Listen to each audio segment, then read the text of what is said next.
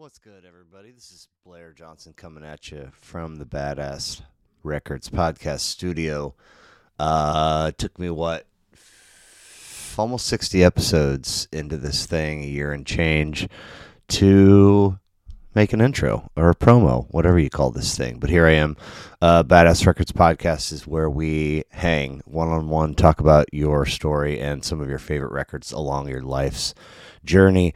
And I've made it work to this point, but to be frank, I need guests. So if you live in the Kansas City area, or you know somebody in the Kansas City area that would be a good guest, or if you're going to be in the Kansas City area and you want to stop by, hit me up, badassrecordspodcast@gmail.com. It's badassrecordspodcast@gmail.com. You can find the podcast on Instagram and Twitter and kind of sort of TikTok. Badassrecordspodcast.com gives you everything you're looking for, the story about the show, some merch, etc. Nevertheless, thanks for stopping by. Hope you enjoy the show.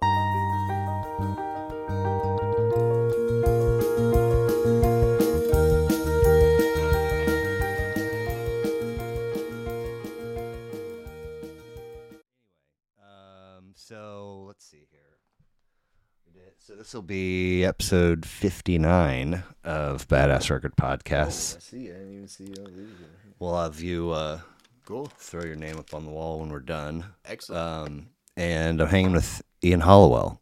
Yes. Correct. Ian Hallowell. Hallowell. Yes, Hallowell. Yep. Or I also go by the Cheeto Flow. That sounds familiar. Yeah. The Cheeto portion, anyway. Yes. Where would I have heard that? It's my Instagram handle. It's also my stage name. Right. I mean, other than that, I feel like maybe. some people call me that. Yeah. Musically, that's kind of what I go by. It's my stage Okay. No, but I mean, I feel like maybe you told me and I Yeah. just forgot or something like that. Have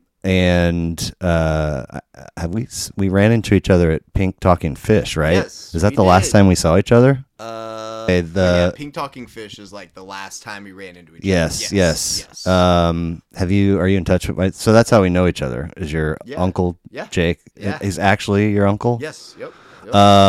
And have you been in touch with him in the last couple days or so? Or The last couple days, no. I haven't. he reached out about because Summer Tour Yeah. went on It's sale. pumped up, yep. Yeah, and he said his text. It felt like there's a tray line from Tab. Summer's coming, and I'd like a review. Okay. And I don't know if he tried, but he's clever like that. And He so his is. text said, "Summer's coming, and I'd like to see some shows with you." Nice. Oh, he's so clever. And I was like, and funny as fuck, dude. Yes. Like his Yes. humor, It's the best. void in our hockey locker room. Uh-huh. His Right. departure humor wise. Man. But anyway, he was like, what do you know? What? And so I looked, and he was like, I'm thinking this, and I was like, what about that? And then our conversation fizzled. But then, like 2 days later, he was like, I put in for like four cities, Right. all and he's like, who knows? These days, it's Right. fucking garbage. Yeah. So yeah. we did 10 straight years, the first 10 years of Dicks together, Jake and I. Wow. And then last year we missed because we got shut out lottery, Okay. shut out public on sale, Damn. and then of course, what do you call it? Secondary market. Uh-huh. It's like triple, you Yeah, know? Yeah, no, it's insane. So we said, fuck it. Like, Right. let's go. He was like, what do you think about, and we kept, you've ever been in the Ticketmaster queue where you got like the dude walking up Right, and then you're, right. so we kept screenshotting each other that and then trying to anyway. So he was like, what about Atlantic City, and Right. 3 nights. And I was like, so I went straight, I got out of the thing and went straight into there and bought 2 3-night passes in like 15 seconds. Nice. And Nice. and he goes, sometimes I wish that like while I'm laughing at his shit. I'm like, why am I don't have that knee jerk club. So he immediately improv classes right when he was a kid. That's for what real? It was. Yes, he okay. took improv classes. So well, he took classes to be that Woody. Shouts out to Uncle Jake. Shout out to Uncle Jake. He hit me back as soon as I sent him the screenshot showing the confirmation of the tickets. He said, put your makeup on, fix your hair up pretty, and meet me tonight in Atlantic. So I was like, fucking let's go. Yep. Oh, and it was amazing. Yeah. I mean, all on the beach. Right. No, that's what I heard. I saw pictures. Right. Dude. Right. And, I've talked about him a lot across 58 episodes and how, our last year of Dick's, so last year was year 11, but our last year being year 10, he, just handled everything. He got the tickets, the hotel room, the rent-a-car. We rolled into town and we went straight to a pub that his buddy owns, and then we played 18 holes of golf. Nice. And then we were, basically holed up in a tiny little hotel room for a week. Mm-hmm. And so it was like late night food and sleeping in, like no shortage of fucking just violations of the bathroom and sleep farts and nose picking, and then sleeping, get some coffee, and then we would literally for like 3 days we laid on our hotel beds and watched the U.S. Open. There was a Chipotle across the way, like somewhere around midday. Should we go get and it was vacation. Like I still can't stop thinking about how I know zero other humans that I could hole up with in the tight space and just have it be fucking flawless and chill. Absolutely. And absolutely. Like there are plenty of times where he's like, what do you think about blah blah? I'm like, I don't really feel like making a decision. Can you just it's like a couple. Can you just decide for me and then I'll be happy to eat wherever. I'm down for whatever, dude. Yeah. Yup.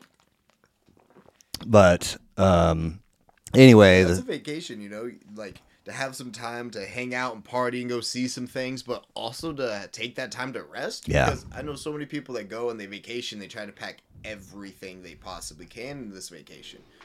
Vacation should be lifting, you should feel rested. Yeah. In other words. Well, I have something of a unique scenario that's mostly my fault or responsibility or whatever, and that my position, most like 99+% of people will like have multiple vacation buddies. Yeah. And you present them with an itinerary with lead time, hey, can you cover me? And I am not. Zero teachers would give me an A+ in a class called planning. Sometimes just preparing the itinerary and getting the people the information is like too stressful. And it's just absolutely. Like I'll just cover my own shit. Absolutely. But I'm not. I don't have to attend your meeting and go to this thing. I'm off, but I'll still just do the things anyway. So I do that. I just cover all my own stuff, and in addition, because it's less stressful. Right. And in addition, I've always been a firm, and I follow through with this. I always take the day after the travel home off. Yeah. I've done that for years. Yeah. Recently added is day before travel. Right. So that I don't have to do a whole day of work and then squeeze everything in. I don't fucking pack ahead of time. Right, neither do I. I'm like, it's 2. My flight's at 5. Yep. I should put some shit in a suitcase and close my eyes for a minute. Toothbrush, toothpaste, yeah. deodorant. Tickets, money, ID. I don't have time for it. Whatever. Yeah. Anyway, yeah, man. I just, I don't know if that I was ever really cut from the cloth of how vacation should look. Right. It's just kind of like I'm lucky to be in a different city right now. I'm going to see 3 nights of live music and see, I feel like that's how vacation should be looked at. Right. You know, it should be you're in a new place, and it shouldn't be, oh, I'm going here and here and here and here and here and here to these resorts and to this and that. You know, it should be like, all right, I'm coming here for this particular thing. Yeah. And then I want to see what else this city, what this place, this country even has to store, you know? It has to offer. Yeah, I took my kids to... I like the spontaneousness of vacations. Grade school buddy in Virginia. Yeah. Got 2 kids, roughly the same age. I took them out there for a week. Oh, excellent. That's Real close to DC, and they were like, you know, what sleeping arrangements, and I was like, where it doesn't matter, it'll be fine. What do you want to go do? I was like, I want to do like 3 things, and I don't even care, but I'm going to do one thing per day. Right. You know, we'll go to this place and see this thing, and then come back, and we're hanging out with you guys. That's the vacation. We'll see a couple, but we're not going to like try and, absolutely, you know, no thanks. Yeah. But anyway, the BadassRecordsPodcast.com freshly launched merch line, mugs and Yetis and hats and T-shirts and whatnot. Awesome. And basically, you know, the gig is to chat music, but also chat, you know, about your story. Right. And before I will listen to as best I can music from your list and jot down some interesting things. Most of the time I don't know shit about the records, and so I'm just it's just interesting stuff. Absolutely. I got a whole bunch for you. But before I even put your name on the page, I couldn't get away from this notion that you have a name that really sort of speaks to like wanting to be announced. Yeah. Like, you know, like a MMA fight or a boxing match or a stand-up comic. Cheeto flow. Well, that one too. But I mean, if you go, you know, like Ian Hallowell, I mean, there's a whole bunch of ways you could drag it out and make it fucking... It's funny, as a kid, when I was in football, little leagues or whatever, there's always a volunteer announcer, you know, who's pretty, you know, the dude did pretty well, but every year he could never get my name right on one of the first times, and one year he called me Ian Halloween, but he did the Ian Halloween. Oh, wow. That is an egregious. Didn't even try. Damn. Didn't even try. You're right though. That it is kind of a. Never really thought about it like that. So, are you born and raised here? Yes. Okay. Yep. And siblings? Yep. I have JD, my brother. You guys full blood brothers? We're half brothers. Half. Okay. Okay. Half blood brothers. Same mom. And then I have my younger sister who I also only have the same mom. Okay. So I went out to, was it 2019? I went out to see some shows in South Carolina with your brother. Okay. Or your uncle, sorry. And Charleston, your mom was here, or in Texas. She was somewhere for a while, so I stayed in her room. Okay, yeah. And there was, I took a picture of it, but there was a picture of your brother. Did he put out a record? Yep. Yeah. He put out a couple CDs. Okay. I think somewhere on the. I was like, "What the fuck?" I didn't know. Yep. He has a couple CDs. So what are your guys' ages? Me, my brother is 9 years older than I am. So okay. He's 33. I am 24. My sister is 22. Okay. And where are they? My brother is up. They're both up north of the river. Okay. So my brother now owns the Hideout. It's a little blues bar up North River. He's been working at forever. Really? Yep. He owns a bar? Yep. He's part owner. Yep. Okay. Is there live music there? Yep. Okay. Yep. Most nights a week. Fridays and Saturdays for sure. They have an open jam on Thursdays, which is kind of cool. Wow. Yeah. How often do you get up there? I actually am helping them out in the kitchen right now. Okay. They're kind of struggling in the kitchen, you know. So helping them out. Nice. Mondays and Fridays. Okay. Nice. Yeah, until they can find some other people, you know. So your mom and dad, do you know how they met? You know, I actually don't know how they met. My dad's a trucker. Okay. He was on the road forever and then came here for something, and they met somehow. Okay. Are they both still around? Yep. And yep. are they? My mom is she's the GM at this American Legion in Smithville. Okay. So she's running that up there. Okay. So service industry runs in my family. Yeah. And then my dad, he's they split up when I was like 6 or 7, and then he lives in Texas now with his wife. Yeah. Okay. So memories of them under the same roof, or were you too little, or okay? So yep, I was like 6, 7, and I remember, or my earliest memories were with them together. Okay. So and in fact, I'm adopted. My dad, for real? So my dad, he's technically not my biological father. Okay. I didn't know that till I was 17. So up until then, my earliest memories were them together. Right. And they were good memories, They were good Yeah. memories, but Looking back, did you say you're 34? 24. I'm 24. You're 24. Okay. My brother's 34. So, I mean, that's relatively still fresh news. Yeah. I mean, absolutely. But you've got some time between now and having learned it. Right. How do you feel about the wait until 17? Was that the right call, or? I think I had no clue. I had no idea because my mom's my biological mom. Okay. And there's pictures of me coming out of the womb. Oh, well, yeah, of course. I have the red hair, so it's no doubt it's me. Yeah. So it was never like, I think everyone has that thought, like, what if I was adopted? But like, I don't know. When she told me it was definitely a lot, and I couldn't even really fathom of it. Okay. So to be honest, I was high on LSD when she told me. No shit. Did she know? She didn't. I don't think she does know. You were hanging out with your mom on LSD? Nah, not on purpose. I was getting in a lot of trouble, doing a lot of, bullshit, skipping school all the time and getting high. And I skipped school and was high on LSD, and I come home and she got a call from school that was not good. They wanted to kick me out for good because I wasn't showing up. Up north?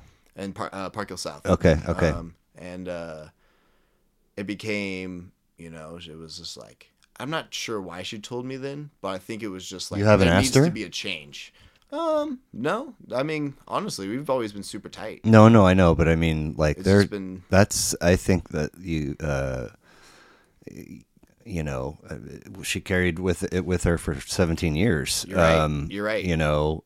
So I guess, what are the camps? Like, tell them as soon as they're old enough to be able to process that, or tell them when they're an adult, or never tell them, right? I think my mom just didn't want me to hate my dad. I think she bio dad or my adopted dad, okay, because he's kind of an asshole. Oh, for real? Yeah, he's an asshole. Okay. I mean, he's a good enough guy, but he's an asshole. Damn. Are they still? No. She okay. She also says he's a. Yep. Oh yeah. And she didn't want to say that in front of me because she wanted me just to think that because she thinks that, which was really cool.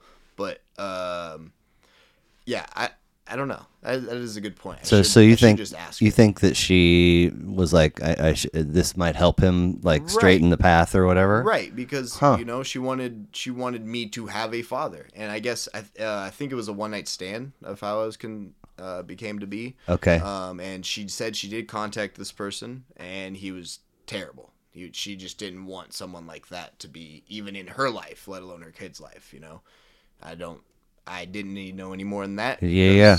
But so you don't have any interest in trying to. I really don't. Okay. I really don't. Well, but anyway, good positive memories. And so was there, were they putting on music or even after he was gone, was she putting on? What do you remember? Grew up on, I remember, so when they were together, we listened to country music. Sure. My dad loves country music. Actually, it's kind of just Hank Hill, to be honest with you. Okay. But a little bit more. Is that the, God damn it? Yep, okay. Yep. A little bit more of an asshole, though. Right. Anyways, so we listened to country. My mom grew up on country music too. She Sure. loves country music and bluegrass music. But she was the one that took me to concerts. So okay. My first concert ever, I don't really remember. I was 6 or 7. Was Garth Brooks. Oh wow. Was he big by then? Yeah, it was the first year actually. The Sprint Center opened, so it was that first year he came and did like 9 nights in Kansas City. Yeah, we all think the Pittsburgh Penguins are moving here. right. We're voting on whether or not should we charge people that rent cars at the airport $10 a day to help pay for our cent. I was like, what? Okay, sure. Anyway, and so you fell asleep. I fell asleep. It was whatever. My first real concert I remembered, and I really was excited about going to, was Ozzy Osbourne. Okay. So up until I was 12, middle school, I was listening to heavy. 70s, 80s, 90s heavy metal. Okay. Didn't really get into a lot of the like newer stuff, but I was young and just listened to whatever was playing around. But about that time, my mom also took me to my first Swag concert, Grateful Dead tribute concert. Yeah. And we'd started going every year, Thanksgiving, and started, going all the time, Did they host Swag Stock?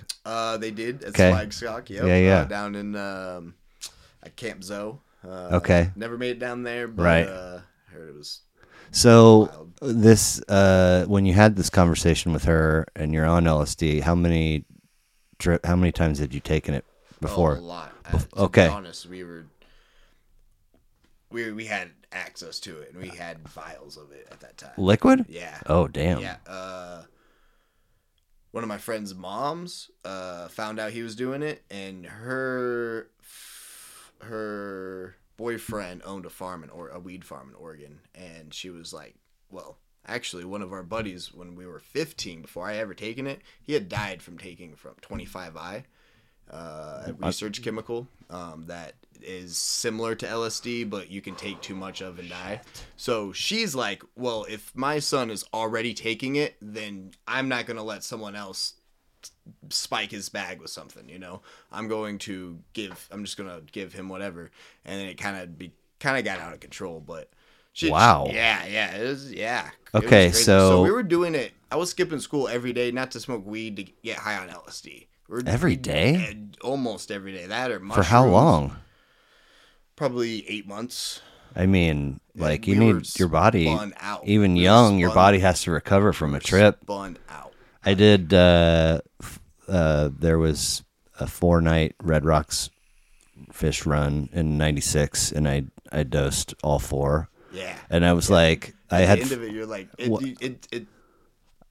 I mean, I had fun the first night. Right. I think that I convinced myself I was having fun the second night. Right. And then the third and fourth night, they weren't not fun, but I think I was just aware of, like, there's a lot of compartments of my body that are kind of, like, breaking down right now. Yeah. And I need to, Anyway, that being said, I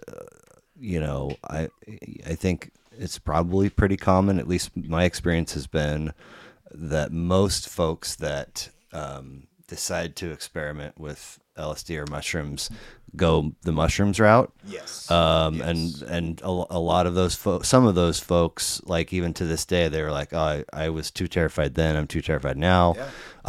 I've always been a pretty big advocate. I have certainly enjoyed many an occasion with mushrooms, but LSD is fucking magical, and like, I without question am who I am. Yeah. Because of I'm not, let's say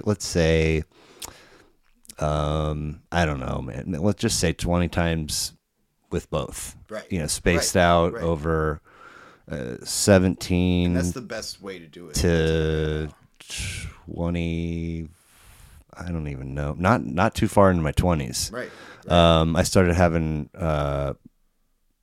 I always say that, like, first time on mushrooms was like, here's the fun and here's the stomach issues. Right. And each trip it ratcheted, and then I remember I was on Anderson Island in the Puget Sound. Okay. Just fucking gore, and it finally, and I, like, puked up some bile. Right. Like it looked like pieces of my gut. Right. And this is, from the minute I ingest, I retch. you know, Yeah, and me it too, does, yeah. and then as the thing starts to take, it gets like more, kind of violent. Yeah, it gets stuck in your tooth, and like you taste it again, and like comes back. What? Yeah. But point being, like, I never had that with LSD. It was always, I mean, definitely, there's like an electric edge that let me know this is chemical, not like the mushrooms. Just feel it on your tongue a little bit, just all over. The tingling inside. I just came across this like 2 days ago, and it was sort of an explanation of this phenomenon that I had a couple times. Both of these times, I'm in Pittsburgh, Kansas, freshman in college, going to Pittsburgh State. And one of the times, I was wherever I was like, I got to get out of here, and I needed to like just drive. Right. And so I got in my car, and I'm driving. So you know where Pittsburgh is, 2 hours straight south on 69 from here. Kind of close to Joplin, kind of close to Oklahoma, but so I'm northbound on 69, not too far out of town, and I'm driving a stick, and my left ankle, I just sort of start flexing it and rubbing it against, because I'm in fifth speed, I don't need the clutch, and sort of rubbing it against the wall of the interior of the car. And it was like one of the best feelings I've ever had. Like I couldn't stop doing it. Right. And the only reason I did stop was because I kind of sat with that for a while and got to a point where I was like, I'm pretty far outside of town now. I should turn around and head back and like return to safety. Right. But another time, another same. I'm in the dorms, my buddy's room. I'm on his like lower bunk. Up again, and the bunk beds are up against a cinder block wall like this, and there's a bunch of dudes hanging out playing, either Mortal Kombat or Sonic, and there's Candlebox is probably playing on the stair. And anyway, the point, I sort of the same kind of thing, started rubbing my jaw up against this concrete with a cinder block wall, and it was like you couldn't stop. It's like akin to orgasm. But not at all. Right, the same. It's not sexual. No, but it feels so good. Yep. Anyway, I've learned over the years that most folks don't. I've found myself in public conversations sort of pimping the LSD experience. People are like, stop talking about. Did you say LSD? Yeah, well, you're just here, and people can hear you, and you're talking about how amazing acid is, and I'm like, yeah, that's not illegal for me to say. Like, anyway, you think the cops are gonna come start searching me because I said the word LSD, or put me on the bad parent poster board and say, don't, right. But anyway, I haven't done much more than like pause mid-scroll about 24 times when I come across, not so much now, but a year and a half, 2 years ago, I felt like microdose things were in my Instagram feed and I was like, where? Just point me where, and I will sign up and give you my credit card, and think that would be, and then I don't see it much anymore, and I'm too lazy to like look into it, but I had a friend that did a local study, so they gave him they gave him 8 grams of psilocybin, or just over a quarter. Equivalent of 8 grams of psilocybin mushrooms, just like in a little capsule. Okay, and it was a research study, so they did 3 nights. You stayed overnight, and one night was a control, one night was a small dose, and one night was the big dose, and it was completely not 8 grams though. It was 8 grams equivalent. Yeah, that was the point. So take me to the mental hospital. That was the point. They wanted to see how it like too much could go on people, and it was a process. You had to make sure they didn't have any mental illnesses and all that stuff. They don't just accept anyone for these things, but. And I know there are other smaller ones for micro doses, for just a regular 2 to 3 gram dose, stuff like that. You gotta get yourself. We forgot to cheers. You gotta get yourself a refill. Yeah. Anyway, sorry. Go ahead. No, you're good. But yeah, they have those things in town. They also have ones for ketamine. So, right? Yeah. So how was the experience for him? He said he freaked the fuck out. He said he completely freaked the fuck out on the 8. Yeah, the big dose, the how, god how dose. long did the freak out last? He said he was like, it came on fast and hard, and you know, because the more you do, the faster it comes, and the harder it hits you, and you know, all of a sudden, the room isn't looking like it does. And this is a person also that has done a lot of psychedelics. Okay, you know, it's not sure nothing new. You think you know what to expect, right, and you do, but it's, you know, it's like psilocybin made in a lab. You know, right. Like it's specifically, it's like the purest form, you know? Yeah. And he said he freaked out, and he was just like was like, I need a cigarette. I need to smoke a cigarette, because you're in this room that they give you, and you have to stay in this room, and you, to be able to leave the room, you have to be like checked in and out, sure, almost as a kid in a school with right. a hall monitor or whatever. And because legally you're insane, you know, you're crazy, whatever. But he's like, I need a cigarette. Just give me a cigarette. I just need to chill out. So they finally like got permission to give him a cigarette, and he went outside, and he needed to talk to somebody. So they gave him permission to call his girlfriend at the time. And he's like, I just need to hear a familiar voice. Because that's one thing with when you're tripping too hard. It's so new. You need something familiar. You need familiarity. Yeah, man. Like, so if this is your brain, and whatever, you know, because supposedly psilocybin, we have psilocybin naturally. Anyway, it's like not even visible in the. Right. It's so small, this tucked away corner, and when that is activated or you consume it or whatever, like it really, the whole perspective of the world kind of outgrows all of your brain, and it's just all of this, and then if you get that familiar, it kind of shrinks into where you're like, okay, I know what's up and down now. What it's actually doing is it's making a heightened version of any sense that you have, any emotion that you have. So if that's when you have a bad trip, you get freaked out, so you're extra freaked out. Sure. You know, when you're happy, you're extra happy. That sensation you had of rubbing your foot or rubbing your cheek, that was extra. It's heightened all of that. So, you know, that's, you know, the stigma. So hearing her voice helped him. And that, yes, so that's exactly what it did. I've had experiences where I saw a familiar face, and that brought me back out of a trip where I was just spiraling in my head, you know. 95 fall tour. I'm in Colorado. Come back to do Kansas City, Cedar Rapids, Lincoln. Nice. With my sister and a bunch of other friends. So like a lot of my friends met at my mom's, and we went down to the show, and my sister went to and partied with her friends. And I was like, I have mushrooms.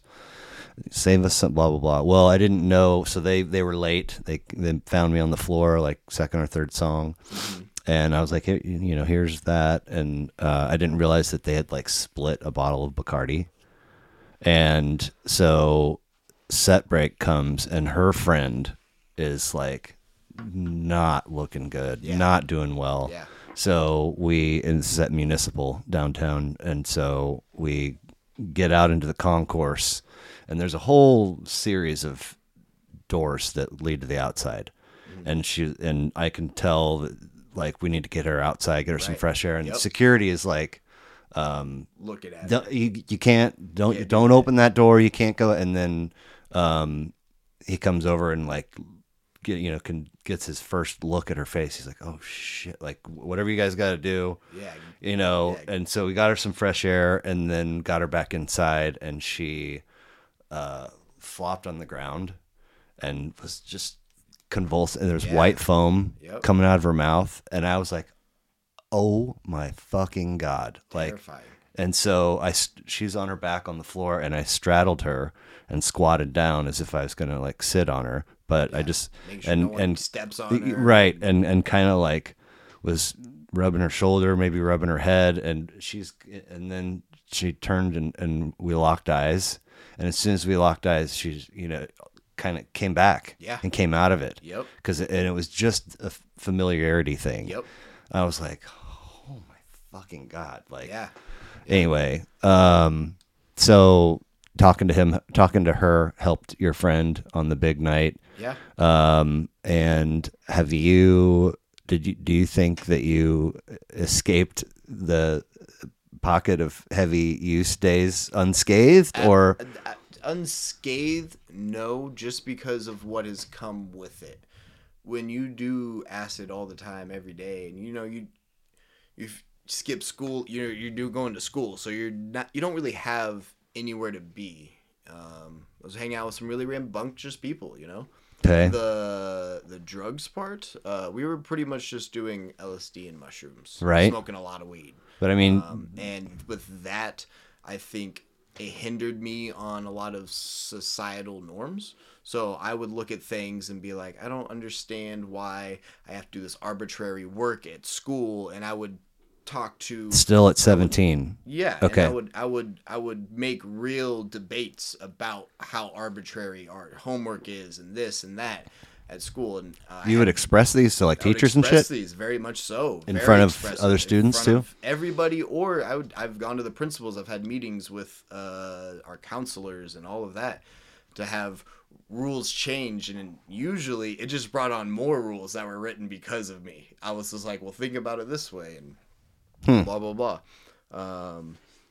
But I didn't understand, you can't just stand up in middle of class and demand something, just because you don't like the way it is. Right. There's a way about it, there's a way to go about it. You can, while things may not be fair, you can do it in a better way. Sure. So how many times do you think you did dose? I couldn't tell you how many times I did it. Over 40? I'm definitely over 40. So between that 8 months, we probably went through 3 vials between 6 of us. Man. And we'd sell a little bit of it, but, to our friends or whatever. How big of a dose at one time do you think you took? We'd, started with 1 or 2, and it'd get up to 3 or 4, and get up to 5 or 6. Damn. Because the tolerance, it just grows. No, spine weirdness or anything lingering you think is maybe? I've definitely had that afterwards. I stopped doing it so much, had some bad experiences, and in fact, I woke up in the hospital one time. No kidding? Yeah, I was was at a concert, ate a lot. So at this time, I started branching out and started talking to other people that were much older than me that were doing these things. And these guys were 30, and been doing this same thing for the last 10 years. And I'm still kind of new to it. And so I thought I could hang with those guys. Oh, shit. And they just kept feeding me. Well, I got a little freaked out, and I left the concert at Grinders. Went to my car, and, the stars are moving, and I'm like things are coming in and out of reality, and I have to go pee. And usually I would just go to the dumpsters behind the building right over here and go pee, where I always go to at that venue behind Josie Records. But in my psyched out mind, I was like, no, a cop's going to show up with my dick's going to be out. And I was so scared. That's a ticket. So I walked across the street to the porta potties right outside the front gate. While I'm in there, an ambulance shows up because someone got hurt. And there's a cop that showed up too. And so I walk out, and there's a paramedic wheeling someone into the ambulance, or wheeling out of the ambulance, actually. And there's a cop standing there. And I'm shirtless, and my eyes are, I'm sure, just huge. And he looks at me and says, son, come with me. I need to talk to you. And I'm trying to walk over naturally. You know, I'm like, dude, I don't know what. I was like, well, just answer his questions and you'll get out of here. No problem. And he told me to sit down, and I sat down, and he said, son, what are you on? And I said, what? He said, what drugs are you on? And I was like, I didn't do any drugs. And I stood up, and he grabbed my shoulder, and when I stood up, I started to get tunnel vision. I stood up too fast, and I never came back from that tunnel vision. And till later, all of a sudden, it was this alien beeping over here, and the sounds were happening.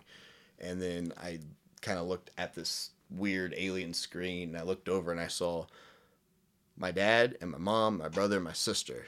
My mom, they all looked young. My brother was probably 9, probably the age of when I was born. A vision. And my sister was 2 or 3 years old, and they all looked at me, and they said, oh, good, you're back. And they dissipated. And I looked around. Evaporated? Yeah. And, oh, my God. Yeah. And I was like, whoa. And I kind of looked around, and I noticed that this arm and this leg was like chained to the bed. I was like, what? And there's a blanket over me. But this arm is free and this big needle in my arm. My first thought is I'm waking up from the Matrix. You know, there's needles and I'm like chained and all of a sudden I realize I'm naked. Apparently what happened was I stood up and blah, blah, blah. The cop said I was like trying to like run and he like tackled me and in this whole thing I took off my pants and he put handcuffs on me. And they took me to the hospital. Wow. Put me in the mental ward for... Oh, shit. Day, yeah. Hold that thought. I got to let that dog Yeah, out. it's okay. Wow. So mental ward for a day? Yeah. So basically that was about the time that I slowed down. I was going to say that, you're back vision spoke real, to you, maybe? True, like, just... I was in a completely another universe, you know? Yeah. And it just realized, you know, there's real life consequences in this universe that can happen from being in that other universe. Right. So you have to be careful. I highly encourage everyone to go through a similar height of LSD that I went through. You can but ash in a and safe. Excellent. Lover's kit. Excellent. I love that. That's about the only thing. The lid is somewhere, which was better, but I don't know where it is right now. All good. Yeah, usually I find something myself. I have my lid. Or there you go. But, man. Okay.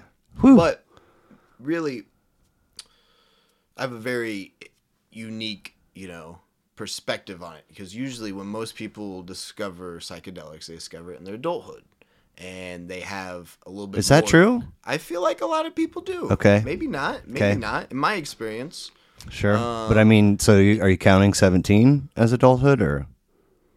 Yeah. Okay. Yeah. All right. I'm with you then. Yeah, for you know, sure. Like, you know, or even 16, you get your car and you start experiencing the world a little bit. Yeah, yeah. You know, Yeah. have a conscious sense of self, you know. And I love your shirt, by the way. thanks, my grandma made it. Oh my God. Yeah. And when you eat psychedelics, you eat some and you start to feel it most of the time, you're not trying to do more. So with going back to doing it every day, you know, it was an ego thing, you know. I wanted to eat as much as possible. I heard stories of Ozzy Osbourne eating it every day for a year just to see what happened. No way. You know, that's really? in his book. That's every day for a year, LSD? That's in his book. That's what he wrote. Or said to someone sure, that wrote it. Sure. And then late in his career, he wound up with a TV show. So he could take you places. So, you know, and that's kind of what I thought back then. But to do that, it's an ego thing. It's not like cocaine or heroin or meth where it's you have to do it for your body. No, your body fizzles out from too much of it. Yeah. You know? And you can't physically do it. And it took a point for me to have a bad experience. Sure. And not just, I'm scared, because I would be scared and I didn't want to be scared. So I tried to overcome that. You know, it was like a challenge for me. I went and saw the new Halloween in theaters on LSD, you know, like whoa. It was a challenge, you know, it was an ego thing, but at the same time, it can do so much to help you just understand more about yourself. It heightens everything about you, you know. My back often hurts about it, you know. It helps me understand, like, oh man, maybe I need to be careful and, like, you know, lift things correctly when I'm at work and sleep properly, you know. Maybe not sleep in a weird crumped up position. Oh yeah, know? Man. Like, I mean, I remember somewhere along the way learning or reading that that part of it lives in your spinal cord forever. Yeah, I've heard that too. So there's probably some kind of muscle memory or something that goes pins the two things. I definitely have some moments where you know, once in a while you get shown the light and the strangest of places, you look at it right. When I find something strange in a weird place, you know, I kind of get that feeling of being high on psychedelics. You know, it's like, whoa, this is new to me. You know, do you know most of the podcasts that I still try to keep up with are like stand-up comic podcasts. Okay, excellent. One is The Honeydew with Ryan Sickler. Okay, not familiar. He very similar setup. He's mostly just interviewing comics though, and finding out what their story is. He just had Neil Brennan on, who is a comic and was I think one of the key writers for Chappelle's Show. Excellent. And the whole episode is about ayahuasca. Okay. Or Iowa. I think the A, it starts with an A. But ayahuasca. yeah, and I believe. And DMT. Yep. And it's, if I try to speak to any of the, I mean, they talk for like 75 minutes about it. And if I try to speak to any of the details, I'll probably get it wrong, but I mean, huge proponent of ayahuasca. Yeah. Huge proponent of MDMT, but he ME05 DMT. He throws out the I'm like, why do you think people are gonna know it? But right. At one point, he got access to just DMT. Yeah. And it was smokable. And he took like a tiny hit and absolutely I'm pretty sure he's happy he did it. Yeah. But horrible experience that lingered for 6 months. Yeah, definitely. Meaning that's the thing with DMT. Sort of like you're moving through your days and weeks and months, but all of a sudden this like thing will happen where you're like consciously, in his experience, feeling like if I don't keep a rein on whatever this thing is, psychosis is around the corner. Absolutely. And I mean, fucking terrifying. That's why I think the problem with how the United States is handling these things, because they can do so much good for so many people, but you give the wrong person DMT and it will send them into psychosis. It could send them into psychosis for the rest of their life. You give them LSD and they don't know, it could make you not make you schizophrenic, but bring out the schizophrenic traits that you already have, and it can be very terrifying. Man. So Mom's in the country. I mean, I could talk to you for 2 more hours about drugs, but so we'll wrap it up with that. Brought me into my real love for music. Okay. Because we didn't have a TV growing up. At all. So, when my parents divorced, my dad always had TV.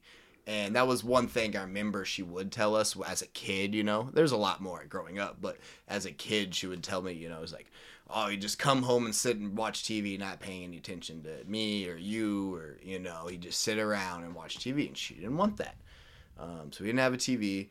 And so I'd go out and find other things to do, and I got into drugs because I wasn't sitting around watching TV or playing video games. And let your kids watch TV, otherwise they'll wind up on drugs. Just saying. But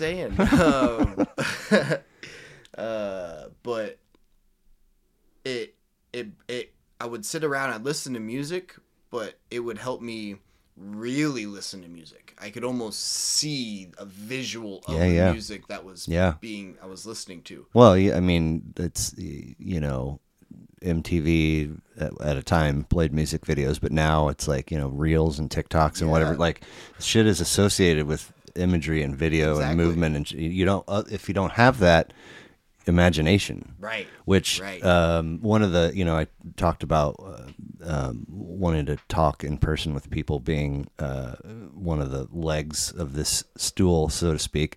But another one is the album form and the creation of an album and liner notes and album cover art, and so even if it's just lyrics, reading lyrics while you listen, and just huge. Opening up a segment just of the brain. Your favorite band live, right.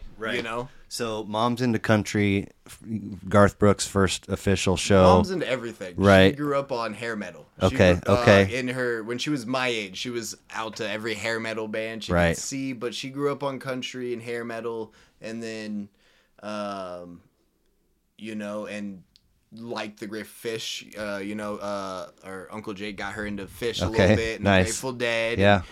I think she saw that people are bringing their kids to these events. Right. This is not an aggressive place. Right. My kids have like 20 shows. I mean, that's awesome. Yeah. It's not a place counting. I always you're count. worried about fights everywhere, and someone NFL game. Right. Wanted to. We've been to one. It was nice, but it's a lot. It's a lot, and to see 30,000 people all in the same spot, loving each other, and just there for the same reason. Listen to good music. That's really what got me into music. Sure. Was, my mom taking me to see a group that brought, real enjoyment. Yeah. What's your mom's name? Hope. Hope. Shouts out to Hope for her birthday's in spring. She's the fresh hope of spring. Okay, nice. So did you at one point, not necessarily intentionally, but did you have a first album that would be a collection starter or a first album that you really dug? Yeah. I will say it would be my first most memorable album that I still listen to this day would be the Grateful Dead album. It was this, I can't remember what it's called. It's the original Steely, like the Skull and Roses. Not the Skull and Roses. Self-titled. This picture it's right the Steely here. Okay.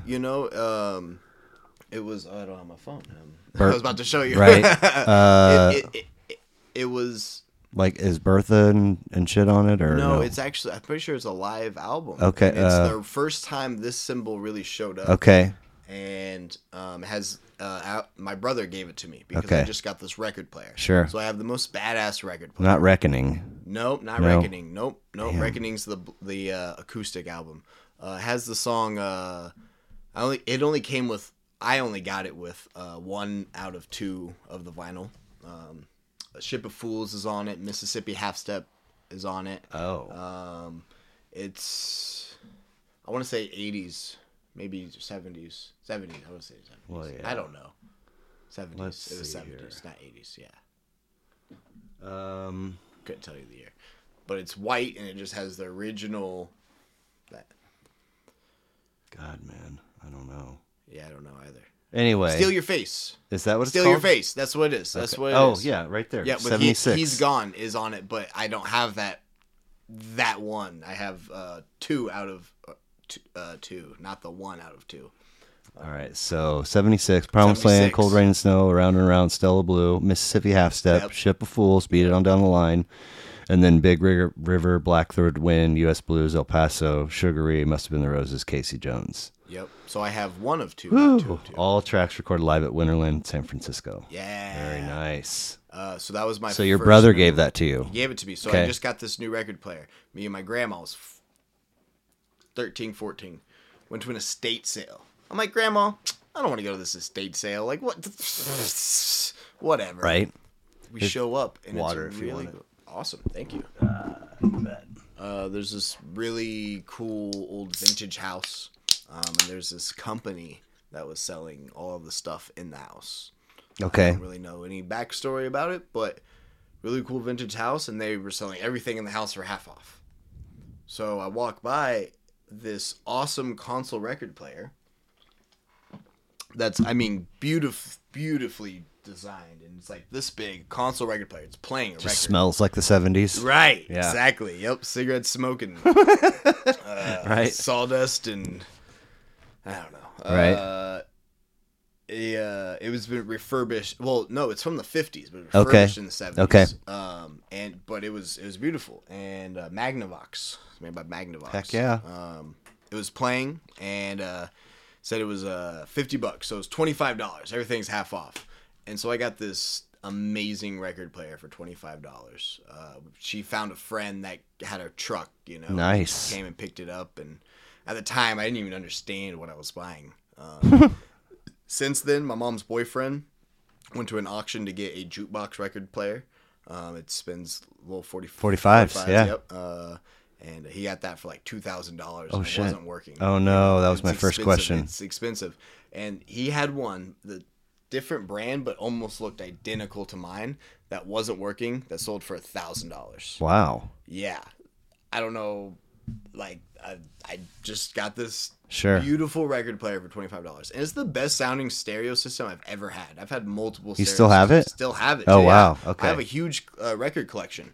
Oh wow, you yeah, do. I collect Nice. vinyl, yes. Okay. Yeah. How long has that been going? Since the day I got that record player. Okay. Yep. Wow. Since I was 13, 14. So, how many shows have we seen together? You were at Festival 8, right? Yep, Festival 8. And then yep, we've Dick's. definitely, so that's 3. We've definitely done at least one Dick's run together. Maybe. Wait, Festival 8. Festival 8 was in California. I didn't do a California Okay, one all right. y'all. So I did Dick's. I Right. think it was year 8 for y'all. Okay. I think it was year 8 is what, so that's what I'm saying. but Festival 8 I did JD JD was must there have, and somebody else. oh, my cousin Cameron. Cameron. They're a year apart. Yes. Yes. And then They did a bunch of, like, there was one in New Mexico or something. Okay, And one okay. in Colorado and California. all right, so that they you only did 1 year at Dick's? I did 1 year at Dick's. And was that the year you inherited the Brazilian? Yep, I forgot about that. You still Yep. have it? Yes, I do. Nice. Yes, I do. Yep, that's the year I inherited that. Okay. So is that it? Are those the only? I've been to like all the Kansas City ones Okay. since 2012. Okay. All right. So I remember 2012. I just kind of was like started wandering off on my own at about that time. So it was like I don't necessarily remember you. no, necessarily. right. What about the Transtonio band? I don't know. I think the only show besides think it Pink was Talking just- Fish yeah, would it was just just be Dick's, okay. So the year that I think it was the same year that you inherited the suit, there was a vehicle, like a truck or That we had or someone else had? yeah, that you had that maybe was a recent acquirement, like an old school, Was like it a van maybe that we rode in to the festival? perhaps.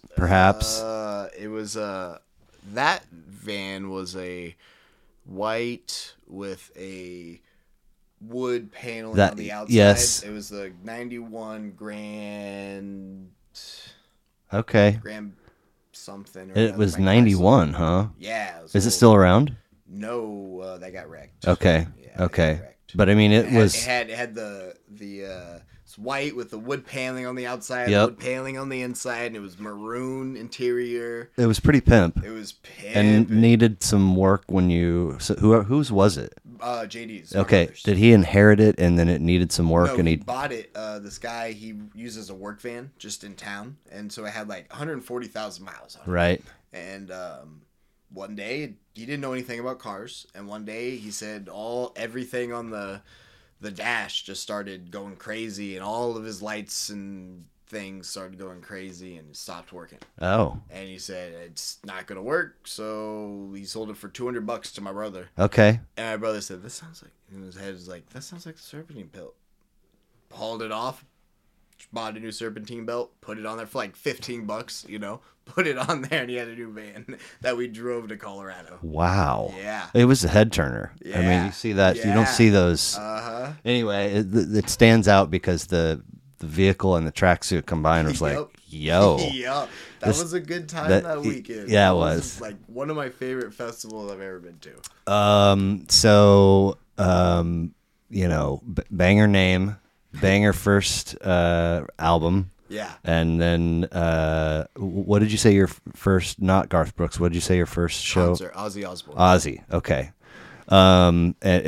All that lines up to a banger list of records. And it's not the first time that somebody has sent me a 5 spot where I look at it and for a half a second I'm like, is this English? Because the saving grace in yours was one of your artists that I had heard of, which Yeah. we'll get to. I was trying to. But nevertheless, it's always like it's a roll of the dice, because not everything's for everybody, Right, right. So it's always like Right. see how this goes. Right.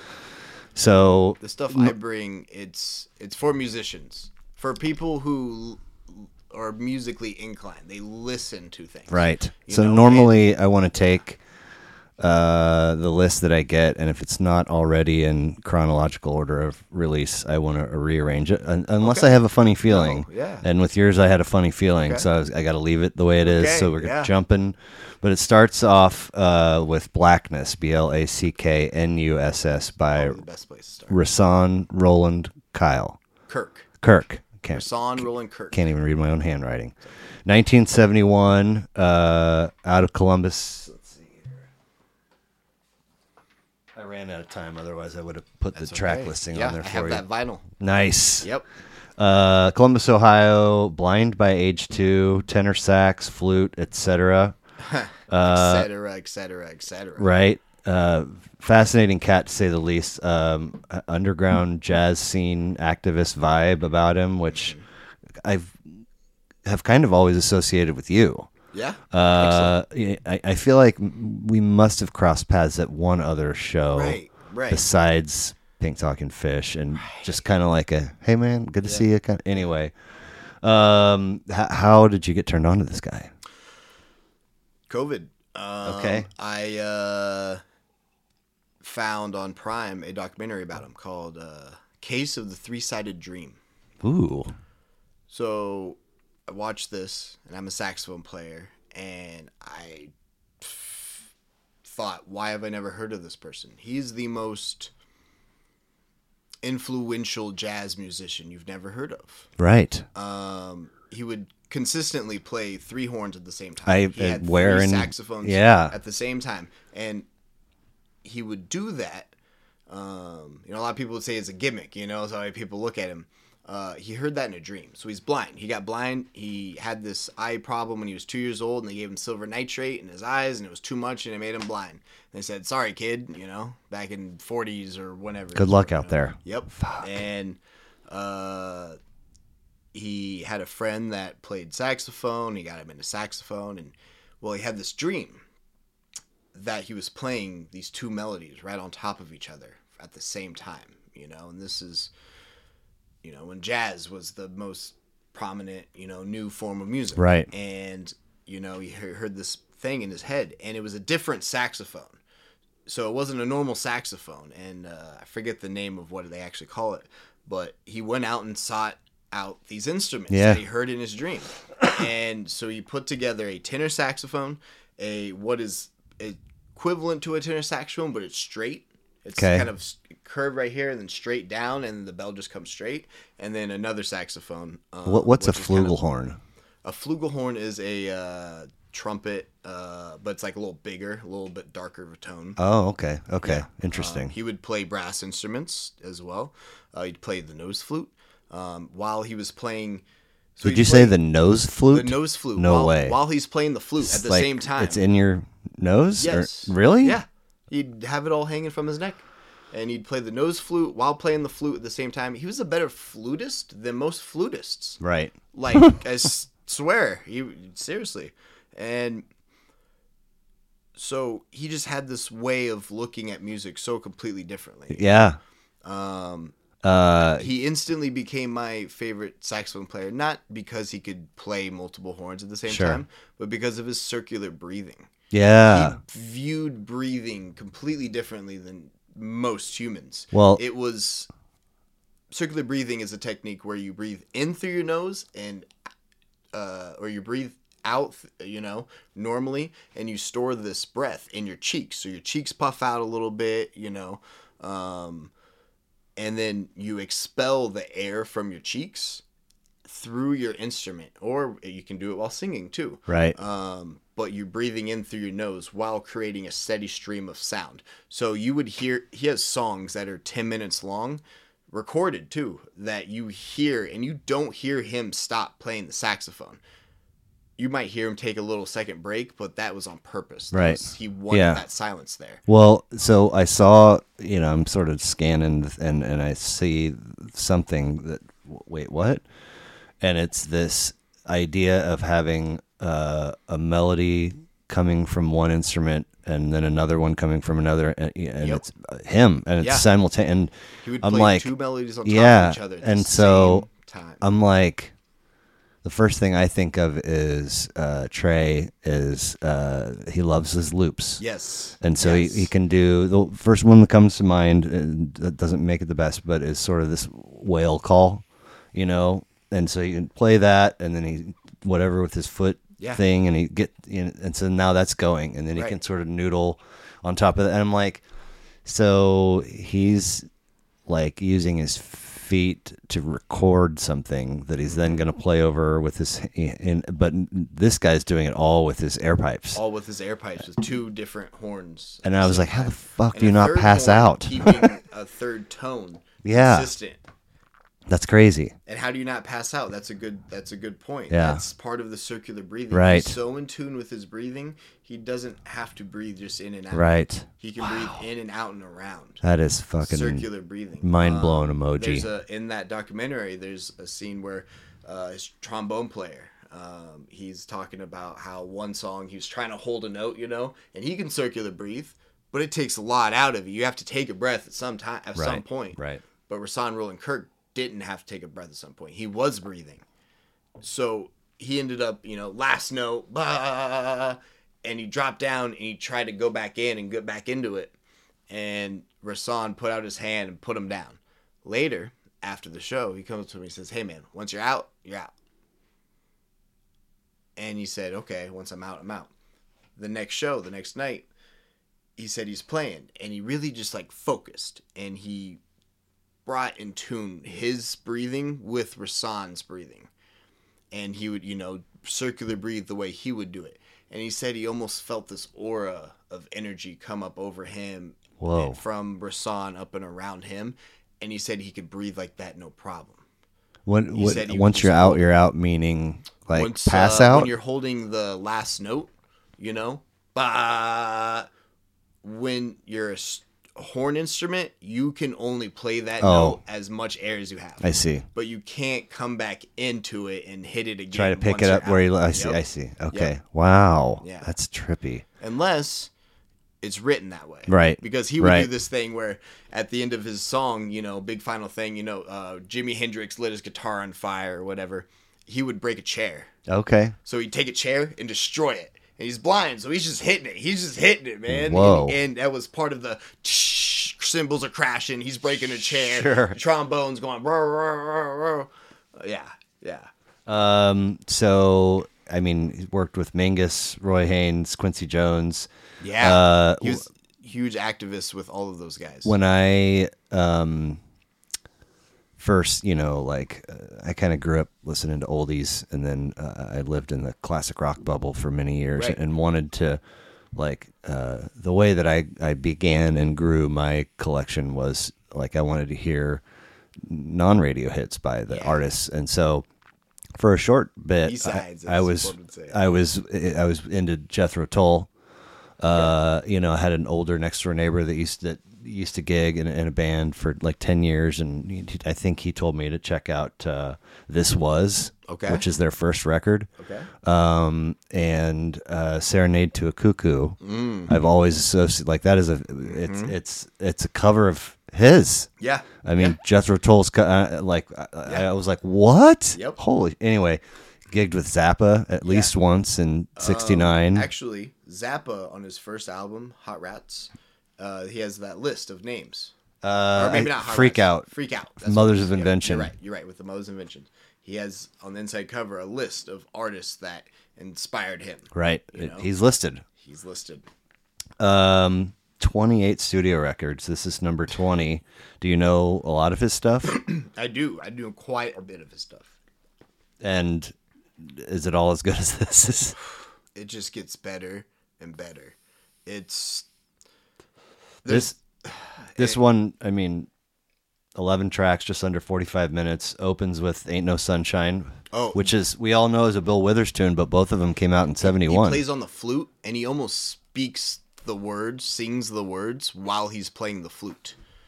Ain't no sunshine. Yeah. But it's perfect. The flute's coming out. But so weird that they both came out in 71. I'm like, did Bill Withers write it? And see, that's the thing. It's like almost... He had the sense of almost like what a DJ does today. You're trying to play the hot new stuff that people or producers are coming out with for the club. You know what I mean? He's doing that with the jazz club. And yes, Bill Withers did write that. I know, but I mean, it makes you think. There's the scene in Ray. Did you ever see the Ray Charles movie? Yeah. Where he's going to get paid after a gig and the dude tries to take advantage of the fact that he's blind? Yeah. Anyway, from there it goes into a hybrid of two Marvin Gaye cuts, What's Going On and Mercy, Mercy Me. Yeah. Whoa. Dude. And it's my favorite. It's the most insane version I've ever heard. He's playing 3 instruments up here and there, and it's crazy. And yeah, and Rahsaan, he would walk around by himself too. He didn't have a cane. Okay, he would walk around playing the saxophone. Wow. Yeah. There's a cover of My Girl, and really the treats just keep coming. Old Rugged Cross has like this jam in it. Oh yeah, that is to die for. It's the best example of tension and release. I can give you. Okay. That tension of one note that's not quite the perfect note, and he just holds it. But I mean, this is 1971. Yeah. But I mean, people weren't doing that yet. I mean, you have Zeppelin and Floyd and the Dead and so forth, and folks that are flushing out. But there's a good portion of the middle of that tune. He's just going nuts, and the rhythm behind him is just killing it.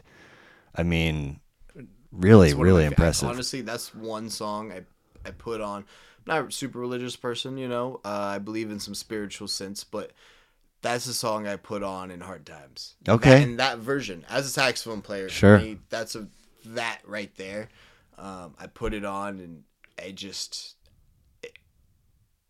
I can almost feel myself in his shoes. Right. When I'm playing saxophone myself, there's times where I feel a very spiritual sense about it, and I feel how long, someone else playing through you. Yeah. How long have you been playing? For 10 years now. Okay. First instrument? My first instrument was the drums. Okay. I wanted to play the drums, and my grandma got me drum lessons in 6th grade. Okay. And then in middle school, when we started band, I was like, I have drum lessons. I'm going to be a drummer. And they didn't take me out of 9 people. I made a really good sound out of the saxophone. So I did saxophone. What, you tried out for band? Yeah. And didn't they? Well, everybody could join band, Oh. but only certain people could do certain positions. Right, so there's right. the top, Okay. there's the positions everybody wants to do, and the whole band can't do percussion. Right. You need Okay. the whole orchestra, band, Wow. marching band, And all so that was your pivot? that was my pivot. My cousin played drums.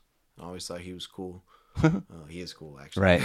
But he picked up the saxophone a little bit, Okay. And I was just like, well, try that. And I sounded better than most kids at the time, And for years I was first chair, I was really good. Oh, for real? Yeah. Okay. Yeah. So I did all kind of extracurriculars too. I played with this band outside of high school called 5 Star Jazz Band. Nice. That was a collective of kids in high school that want to do more jazz music, and they brought in a retired band teacher, Okay.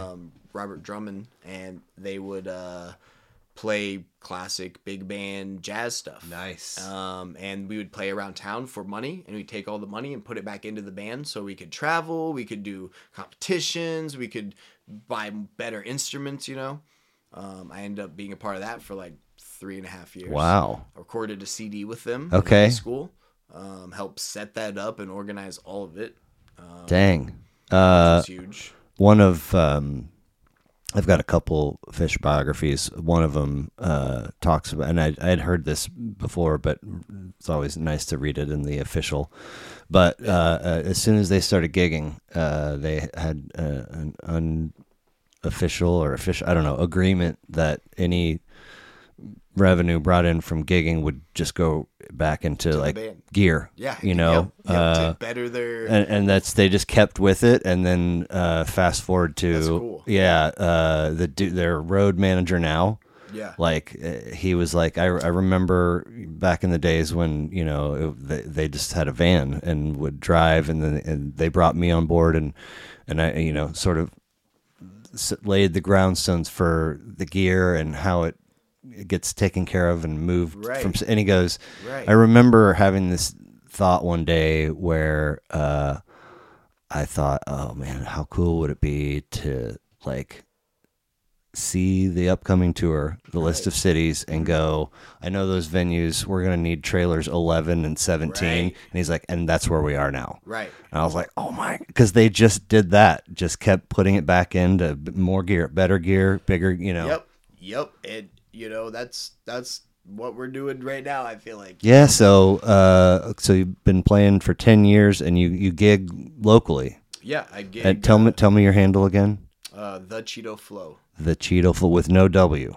Or does it have a W? No, it has a W. Okay, Yep, okay. Yep, the Cheeto Flow. So is that like also a handle for your socials, or Yep. and That's also a handle for my socials. all one word? Yep, The Cheeto all Flow. All one word, straight through. So you gig solo and with people, or Usually with a DJ. My main Right. thing that I do right now is with DJ Alpha Cat. I know that name. Who is also Styles. Oh yeah, okay, Yep, right. And he, How often are you guys gigging? well, we play once a month at the Phoenix. At the okay, every first so you still Thursday. have ties to that spot. Okay, Yep, definitely. nice. And then we also play. We play at the Nighthawk. We've played there a couple times now. We're about to play there on April 12th. We play Record Bar. We're playing there next month in March. We played there last month. I have this somewhat consistent occurrence where I have an experience and I'm like, that's gonna be my thing now. Yeah. Like sometimes it's organic and it surprises me, Right. and then sometimes I like some other thought happen. I decide on a thing. Like a couple of times I've been like, you know what, I'm gonna like try to make myself a Bruce Springsteen fan. Right, And right. I'll like start and then I'm like, no, that's just not. Anyway, a lot of things like that where I have that thought. And I remember going to a show at the Phoenix a handful of years ago now. And like, I went because this kid that was cooking for me worked nights there also. What was his name? Bobby. Nope, I never worked with the Bobby. Yeah. Worked with quite a few people there.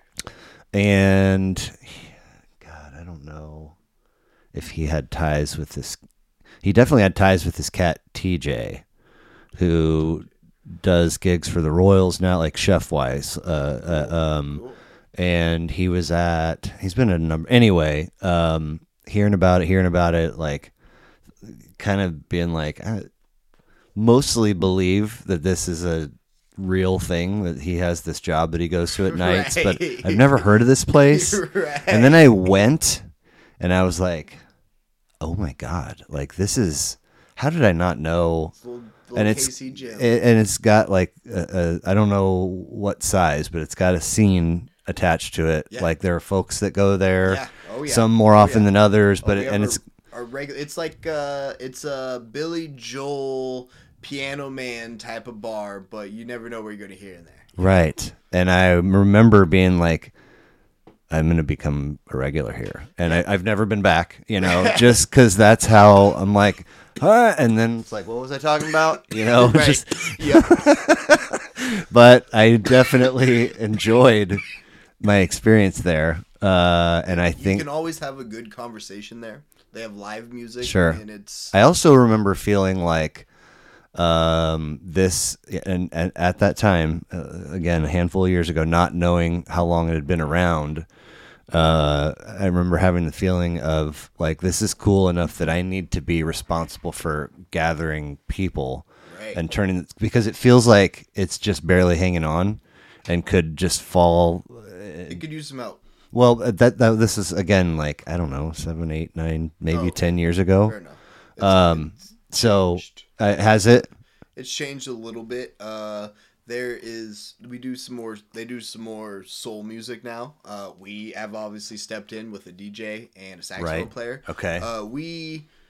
With what we do anywhere from house music to hip hop music to jazz and funk, and we'll throw a little bit of everything in there. This is you guys are gigging together and residing together. Yes. And it's chilling. It's honestly, yes. I was not sure how it was going to work at first. We were both kind of like, you know, like he needed a place to stay. And originally it was just going to be like, yeah, you know what? You're moving and you just need a place to stay for like 2 months. No big deal. And then it just kind of like, it's been super chill. It's been so chill. Like we both like. Well, because where I go is, you know, you can always make adjustments to your living situation, or most times you have options. Yeah.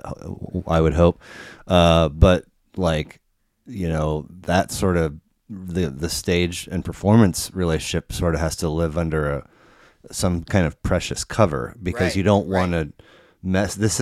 We have a thing. You don't want to mess that up, and so those worlds collide. I mean, you have to be you got to be adults, both of you. It's collided before with women, with our direction in music, with, you know, how much we're each other are making, you know what I mean? And we try to share those things with each other. I mean, not just like women, but like, I mean, sometimes, you know, sometimes whatever works, man. There's been some times where, you know, he's picked up a chick where I was like, slept with someone that I brought home, and I was like, what the fuck? But then I slept with someone that he brought home. I was like, okay, I see how it goes. Right. You know, it's like, you have to be adults about it. You can't just throw a fit. Yeah. I had to learn that, you know. He's been very cool, but that was like our one little hiccup. But goddamn women. Right. We could share the women, we could share the wine. Right. And like, fuck.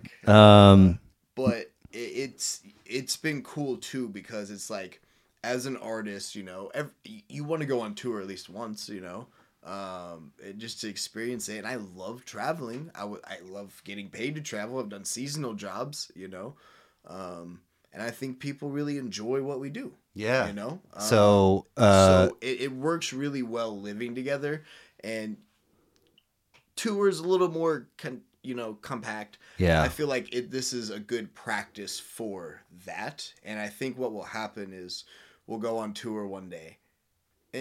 Whatever that means, you know, we'll go on a Midwest tour or whatever, you know, we'll go on a tour one day, and then we'll, like, you know, find our own spots. I mean, but it works out really well. They can't all be Uncle Jake, man. I tell you what. No. Good luck to you. And unfortunately, I'm the Uncle Jake. So, okay, you know, in this situation, you know, I'm the one that's like really chill. He gets stressed out about some things sometimes, you know. Yeah. That would be that. Yeah. But I'm more of just like, so whatever. Tell me one more time the handle again. Cheeto. The Cheeto Flow. The Cheeto Flow. And then do you have stuff listenable online too? Currently I do not. Okay. We are in the works of writing an album. Okay. It's going to be called After the Apple. Fucking living together, gigging together, and writing a record together. Yep. Are you going to release it as a record? Yeah. Nice. Well, it might be an EP. That's meaning you're not going to drop a track, no, and then a track, nope, and then a track. Nope. Okay. He's done that. So he's in he's 34. Okay. So he's been doing this for a while. He's a hip hop artist originally. He's been he's on a song with Tech Nine. Right. It's called Hard. He's with all of the Strange Music crew. Some of the Strange Music crew has been on some of his music. Well, so with us working together, it's a branch out of both of our elements. Right. I come from jazz. He comes from hip hop. That's cool. Mixing them together to really bring a vibration to any room. You know Kadesh Flow? Yes. He opened up for a last show at Record Room. Okay. Yeah. He did an episode. Really? Yeah. Let's see. Really? Awesome. Episode 42. What? Yeah. Yep, right there. Yeah. And you know what's funny? I've looked up to him for a while now. You know, he's doing some really cool things. I heard about 90.1. Nice. And he's doing the jazz hip hop thing. Yeah. We haven't really fused the jazz hip hop with his music yet. Sure. That's what this next album's going to be. Cool. We're going to be fusing all of these elements with us. Nice. And then, he has music out. I do not. I've been saxophone for hire. You're also 20-something. He's closer to my age. You're right. So it'll just take it easy. Oh, yeah. So, going back to that feeling of the initial glance at your list and is this English? And then like, and then of course, and then well, some of these I'm not entirely sure which is the album title and which is the artist name, right? Until I sit down and put it all together. Right. So going into a lot of unknown, I was like, that might have been the hero or the hit, record of the 5. Right. And so kind of a high bar to set. Huge bar to set.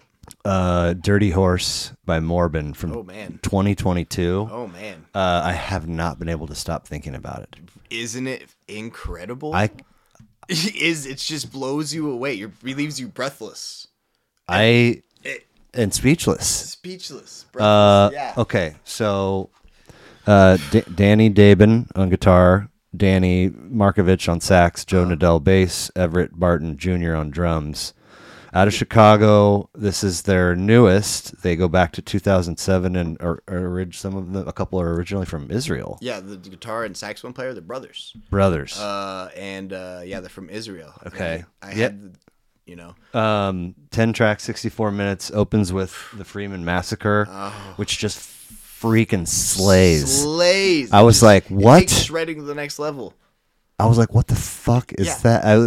The rest of this album guaranteed to be garbage. Right. Because there's no way you could record. Yeah. This is like, okay, yeah, you want your first song just to be the best, and then whatever. Okay, so here's where I lost my mind. Because tracks 2 through 7 are 3 sets of 2-parters. Yeah. And Dirty Horse Part 1, which is sort of a marriage of belly dancer and jazz metal with like a little circusy backdrop to it. I was like, right. I feel like I'm being put on. Right. This is a joke. Right. There's no way they could be like. And then, when you gave me your list, you said, I don't know that I have a favorite or a top 5, but this is part of your current great inspiration. Yes. This record's a year old. How the fuck did you? So I've been listening to them since like 2016. Okay, so you knew it was coming. Yeah. This was so actually last time they came to town, they played at Mini Bar, which Mini I've Bar. played at. It's a record bar owns Mini Bar, and it's right over there off 38th and Broadway, right by that gas station, the Shell. Oh yeah, like across the street. Yeah. Okay. And I've played shows there for a while now. It's a cool little spot, it's small. It's smaller than the record bar, so like if you couldn't fill the record bar, they'd put you at Mini Bar. I see. Which is really cool, It's like, oh, we can't take you, but this spot can, But they came to town, they played there, and I was just like, what? I have to show up. Well, I had to work that night. And I was like, gotta get off as fast as I can, clean this grill, get out of here, And I got there as fast as I could, and when you come in, there's a bar down here, and then you go upstairs, and at the top of the stairs, you pay for the show, and then the show's upstairs. And I ran up there, and like, they're all off the stage, and the lights are up, and, saxophone's been put in. Yeah, saxophone's been put into the, on the stand, and I'm like, man, I missed it. But their merch was still out, and they had vinyl. And I was like, oh, give me 2 of your vinyl. Give me 2 of these. And bought 2 of them. And then the one guy, Danny, the guitar player, he comes over. He was, they didn't have a merch guy. One of their friends was just like, hey, yeah, Danny, come here. And, they're driving themselves across country, and what? Yeah, no, these guys, they'll drive around. They'll be, they'll have a show in a week apart from each other. So they'll post on Facebook, hey, does anyone want to book us for this between these dates, between these places? We can go within 200 miles, And that's worked? Yes. Wow. Yes. They are like, that's bananas. It's a punk mindset of just surviving out here as a traveling musician. But they just shred and take music to the next level. They take fusion music to the next level. And, so anyways, I bought 2 of their records, and I said, hey, man, you smoke some weed? And he was just like, he looked over at his drummer and he says, hey, do we want to smoke some weed? And then laughed. And then we came downstairs, smoked some weed with me, and I had like I don't know, a quarter of weed left, so probably some more at home. And they asked me, they were like, hey, like we're traveling out here, like we're not gonna make it to Colorado for a few more days. Can we get some weed off of you? Right. I was like, dude, I'll just give this to you. And I gave it to them, and they ended up hooking me up with 3 of their CDs and a shirt. Wow. Yeah. And you bought vinyl? Yeah. Nice. Yeah. Nice. Yeah. Well, and they're really wholesome guys. They all have families. I'm sure. They're really great people, but so, going back to the Kirk record it was so good, it must be the best. And then immediately blown away and then the part 1 and then part 2 of Dirty Horse, some conga line symphony harmonizing element to it that is just fucking fantastic and not the same as not part at all. 1. Yeah.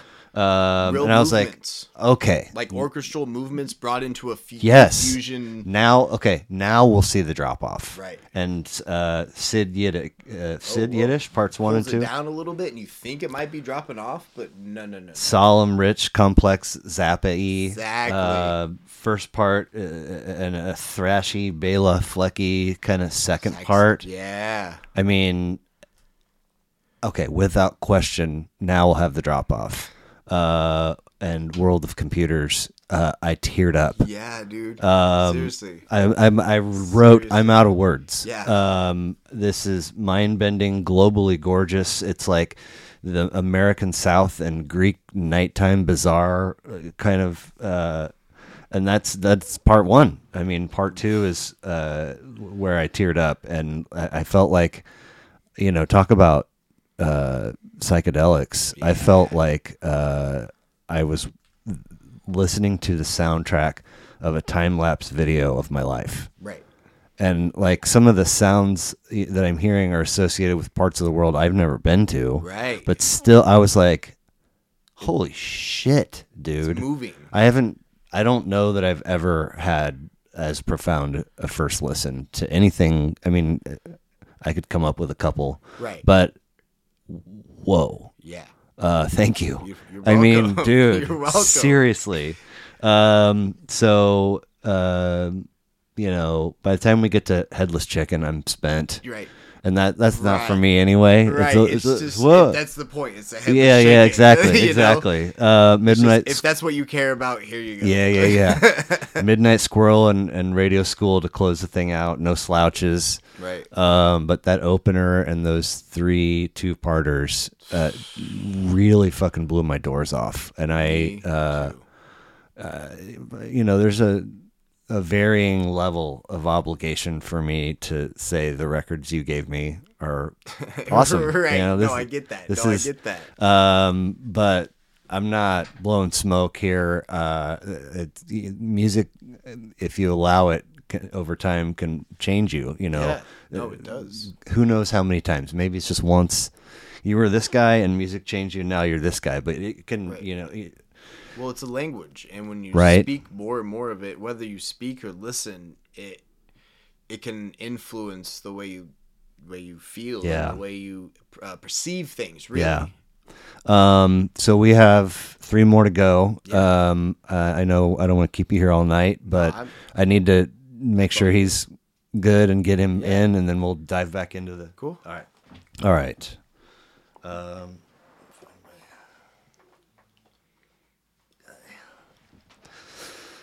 So, from there we go to 2017 Harmony of Difference, Kamasi, Washington. Washington.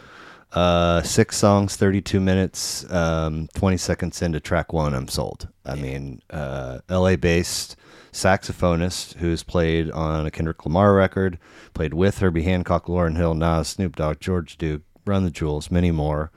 6 records, 4 EPs, a few side projects. How'd you discover this dude? I'd like to note he's the one who brought Thundercat to the light.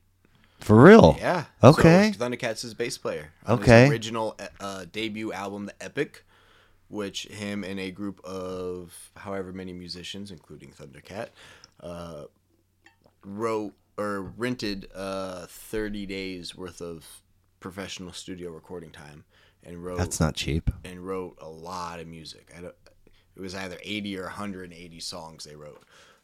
in 30 days of all of theirs. This is the epic that they wrote. The Harmony of Difference is my favorite because, which I have on vinyl. Nice. This is the only one I don't have on vinyl. Okay. And Prodigy Productions, but that's because that's not on vinyl. Right. But this is it's just, starting with the name, harmony. Yeah. Difference. It brings harmony and difference, and Well, it's hard to describe without listening. Yeah. Concept album. Yeah, definitely. And Truth and desire, humility, knowledge, perspective, integrity, and truth. Yeah. And I didn't get. I mean, I checked it all out. It's all fantastic, but I didn't get deep enough to appreciate the supposedly truth is like an incorporation of the first five or something to that. There's some kind of tie, which would take more than one. On the vinyl, it's all of the first five are on on one, and on the other side, Nice. Truth. Wow. Which sums it all up. Right. Just a fantastic record. When I was mentioning reaction videos, there's a couple of dudes called Lost in Vegas. And they would say, if something like really blew their mind, they would say, not just playlist, stay list. Right. And this is in that category for me. Just a fantastic little jewel. Yeah, he actually wrote the soundtrack to Michelle Obama's documentary. Really? Yeah. Okay. Yep, coming on I believe Hulu, maybe something. Wow. Or something. Well, from writing the soundtrack to Michelle Obama's documentary to being invited to perform for the Obamas, Rodrigo E. Gabriela, Area 52. Man. Was the only that was the artist that I knew. Yeah. Everything else was fresh exposure. And this one features Cuba as an acronym. I saw 12, one place I saw 13 member Cuban orchestra that gigs with them on this. What were you about to say? That's what Cuba is the orchestra that performs with them in that traditional Cuban sense, Right. So we started in Ohio, went to Chicago by way of Israel, to L.A. For Kamasi Washington, to Mexico. Really origins in a lot of African music. Right, but now to Mexico City. So 5 studio albums for them. This is number 3, 3 live albums and an EP. Soundtracks for President Obama, won a Grammy. I mean, this is, like I said, the one of your 5 that I knew. How did they wind up in your lap? So I did a seasonal job out in California. Cool. Worked at this camp, blah, blah, blah. Sprained my ankle severely where my whole leg was swollen up and I couldn't even put my shoe on. You couldn't start in the Super Bowl in 2 weeks? No, goodness gracious. I mean, maybe if it was the Super Bowl. Shouts out to the Super Bowl champion Kansas City Chiefs, by the way. Super Bowl champions. Woof. So you sprained your ankle pretty bad? Pretty bad. I'm not that athletic, not as athletic as those guys. But came back and I didn't have anything going on because sprained ankle. And my brother said, "What are you doing tonight?" "Nothing. You're going to Rodrigo Gabriela." Put on Starlight? At Uptown. Okay. And I had no idea who they were. Sure. What year is this? He said they play guitar. There's 2 people that play guitar. Yeah. And I was like... What year is this? 2018.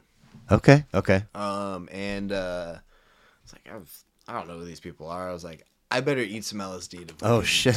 I don't, the 2 people play guitar. What's going to happen? Whatever. And I show up and I'm like sitting down, so I find some seats in the back because I have Not with your brother? I am with my brother. Okay. I am with my brother. We show up and I'm sitting down and turns out it's packed house, sold out show, and I'm like, what? How did these people sell out a house without me at least knowing about them?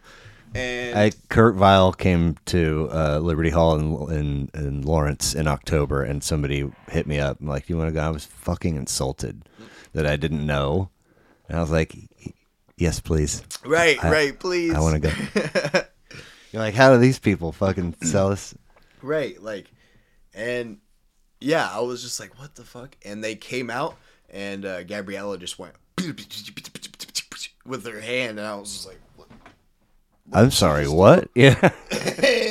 And then he kicked in, and they just went crazy. They had the entire building of anywhere from people wearing tie-dye t-shirts to old dudes that are wearing cowboy hats, like that seem very, I don't know, try not to judge people, Sure. but, seem very conservative. More conservative than the tie-dye shirt. Yes, Yeah. definitely. Yeah. The whole crowd just up, standing out of their seats and moving, with two guitars. And, I mean, it was just, I have never seen anyone play guitar like that in my entire life up until that point, and it blew me away. And then later I found, probably 2 or 3 years ago, I found this album here with all the horns, and I'm a horn player. And yeah, man. The way they orchestrate it all together is just flawless. I mean, 9 songs, 34. The word, but Itapa. Yes. Itapa. It's they have one of the Shankars come in on sitar, and so they're mixing the sitar in there, and just that solo and that just gives me goosebumps. Yeah, man, dude. So it's a short one, 9 songs, 34 minutes, but it's full of surprises, feel good vibes across the board. No duds or skips. So no disrespect to anything, but 11. Yeah, in the 4-hole is something really, really special. It is really, really special. And then Diablo Rojo cooks with that Rodrigo y Gabriela energy that you just know. Right. You said I could see it and hear it when you said she came out and. And then he comes in like it's a little flick of all 4 or all 5 fingers and the wrist all at the same time. They're all hitting different strings at different times, up or down. Like, no way. She's not just up here doing all this. She's down here doing all this too. That's nuts. Crazy. And doing percussion. They're doing percussion too. Yeah. They're phenomenal. Surprised that their discography is as small as it is, but they've got to be. I bet they're all bangers. I mean, I doubt they've put out an album that's kind of I've yet to hear it. Just right. Well, you mentioned Prodigy by Prodigy Productions 2021, and you said it's not on vinyl. It's not like it doesn't appear in his discography. As a record, it's just kind of like a one-off, kind of something unique about it. I'm not exactly sure. Really, what it is it's I was there for a part of all of that being written. That's seriously the producer that I work with, Prodigy Productions. Wait, did I understand correctly that this dude was one half of Mobb Deep, or am I wrong? Mobb Deep? Yeah. I'm not sure about that. Oh, so this person, this person? I know this person's a good friend of mine. And they're still around? Yes. Okay. Yes. I don't think they're part of Mobb Deep. So, is it this? Yes, this is it. Okay. I mean, Prodigy Productions. I got some bad info, but I was like, wait, what? Yeah. Anyway, 9 songs, 25 minutes, also short. Very short. But cool. He's almost rocking the Brazil suit in that. Right. That's exactly right. I got nothing good then. So you got to tell me all the things. He's my most positive influence that I know for creating music. He does all of these instruments that are in his picture. The guitar right here is kind of one of his signatures. The trombone, the DJ he produces. He's a drummer. He's in the drum line. Wow. He's a dancer. Okay. Like a professional hip hop dancer. Nice. He's really good at it. And this person how? Through the Phoenix. Okay. So are they local? With him. Yes. Okay. He's originally from Arizona. Okay. He currently lives in Arizona. I see. Has a baby on the way, but he lived here for years and years and years and years and years, and created this out of his apartment, and then he moved into a house. And he was the first person that made me realize my dream of being a musician for a living is possible. Amen. He's the person who showed me that I can make songs. I don't have to be in LA to know a record producer or a Right. talent scout to create music that expresses myself. I watched him create half of those songs, like while I'm sitting there. Like he was just like, we're sitting there, and I would be like, "Oh no, that sounds good." Dude, this Like, shit is dope. Right? It's very cool. He has such a unique way of going about it. He's actually, his real name is Richard Johnny. Okay. Third. Oh, wow. His grandfather was a jazz musician. Okay. His father is also a producer and taught him how to DJ and produce. Okay. And so that's why he is Now, prodigy. right. When you say DJ, are we talking about moving vinyl on and off of turntables, or are we talking electronic? He can do that. Okay. He can do that. Okay. That's usually when you see him live, you're not going to see him DJ. He's probably going to be using a MIDI controller of some sort, to create different beats and different flows. So, with his music and others. This has nothing to do with him, but more to do with my question there. Yeah. In case you are unaware, TikTok exists and can be a major, major time suck. Yeah. I think it's somewhat understood to have one of the better algorithms that we've ever seen. And Yes, so absolutely. I like stuff or watch stuff, and it gives me more of that. Yeah. And I tend to wind up liking a lot of that too. Yep. So I'm down a couple doing. I get you. hip hop lanes and a couple DJ lanes, a Chiefs lane, a bunch of different lanes. Yeah. And so I wind up seeing a fair amount of clips of DJ stuff in studio or in production, and some stuff that's live. And I understand that it's not, two turntables and a mixer and a coffin, and that's it, like it once was. I understand that electronics and technology have taken us all these different routes, and I think there's a lot of positives to that. But a lot of times, I seeing guys pushing button and they have so much time on their hands that they gotta be a perpetual hype man for themselves. Yes. And I'm like, with all that time, you could be like changing records. You could be scratching. You could be playing an instrument. Something. I also, believe me when I say try not to judge. I like that they're doing it. I like that I'm getting to see it and listen to it. But it's the same thing on my iPhone, in my pocket. I could put together. I feel uncomfortable watching it. Right. Just how much of this? Right. Yeah. Yeah, you're not even paying attention to your mix, it seems like. I've seen a lot of that, and that's part of what we're trying to mix, instruments with all of it. Yeah.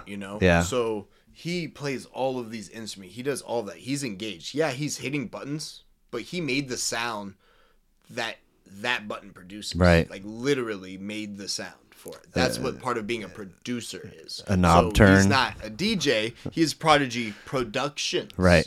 So that's what that is. Sure. And he turns a lot of knobs, presses a lot of buttons. But if you watch him play, his instrument, it's not spinning anything. He's working with a MIDI controller, and he'll play it. He'll turn it around towards you, so you can watch him. And he's playing all like an instrument. Right. Again, no disrespect to what he does. Now we'll go DJ Alpha Cat. He uses a turntable, and he doesn't spin vinyl yet. We're getting there. We don't have the equipment. That shit's expensive. But we I have a pair of Technics in a coffin. Tight. That I would part with if it fit and worked. Yeah. I bought them like right when I got engaged. I was like, I'm gonna be a DJ. It's the same. I'm gonna be a DJ, and then it's just like I did not have $200 to spend on that, but I own them now. Right. Anyway, I mean, we talk about that. Right. Yeah. But my mom said she was like, when she saw us play last time at the Phoenix, she said, "Don't get me wrong, like I love what Styles does, but I feel like you're working a lot harder than he is." Oh, yeah. See? And, I'm blowing in the saxophone and going crazy. I'm playing, I'm blowing and moving my fingers and timing, and I'm playing on every song, And it looks like, from a distance, he's back here just kind of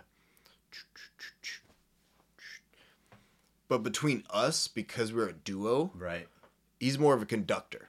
Okay. So the conductor stands up there and, Absolutely. but he's such an important job. He cues me on things. He's like, hey, bro, right now, that big moment we talked about, you know what I mean? He's like, he gives me that look. Or he'll be like, back it off, Right. back off, back off. Hey, man. Or Yeah. he'll tell me, say, hey, walk around. Because I like to, with my saxophone, I have the wireless, So I'll walk up and I'll walk right up to someone's table and sit right down with them and start playing the saxophone to them, Nice. People love that. But that's one thing that has always turned me off of DJs. I don't go to Dance Festopia. Right. Because they're all up there as a hype man. They made a mix way earlier, and don't get me wrong, you put a lot of work in that mix. Hell but yeah. I'm here to see live music. Yeah. If I can hear the same thing on SoundCloud, then I don't want to... Well, yeah. Why would I pay for to however much money for Right. it?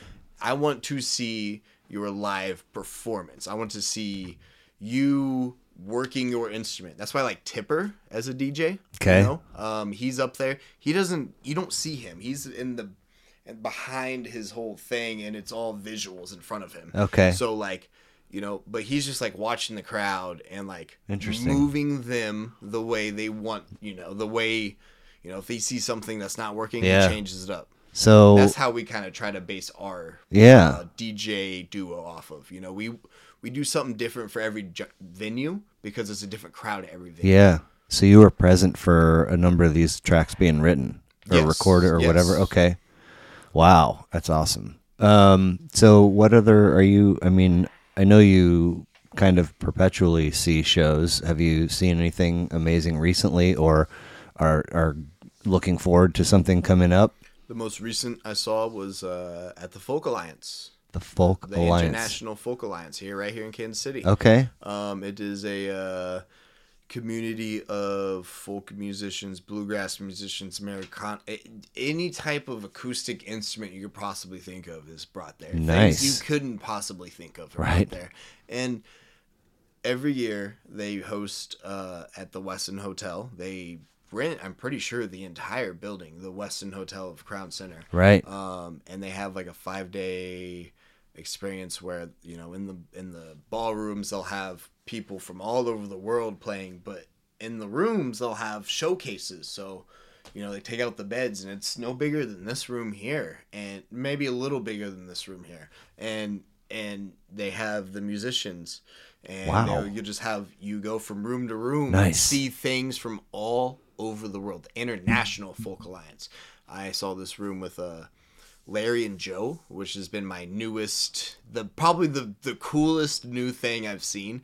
They are mixing bluegrass and folk with Larry's from Venezuela, so I can't remember the specific music that they play, Sure. but that Venezuelan kind of traditional music. Yeah. They're mixing bluegrass and those things, and Nice.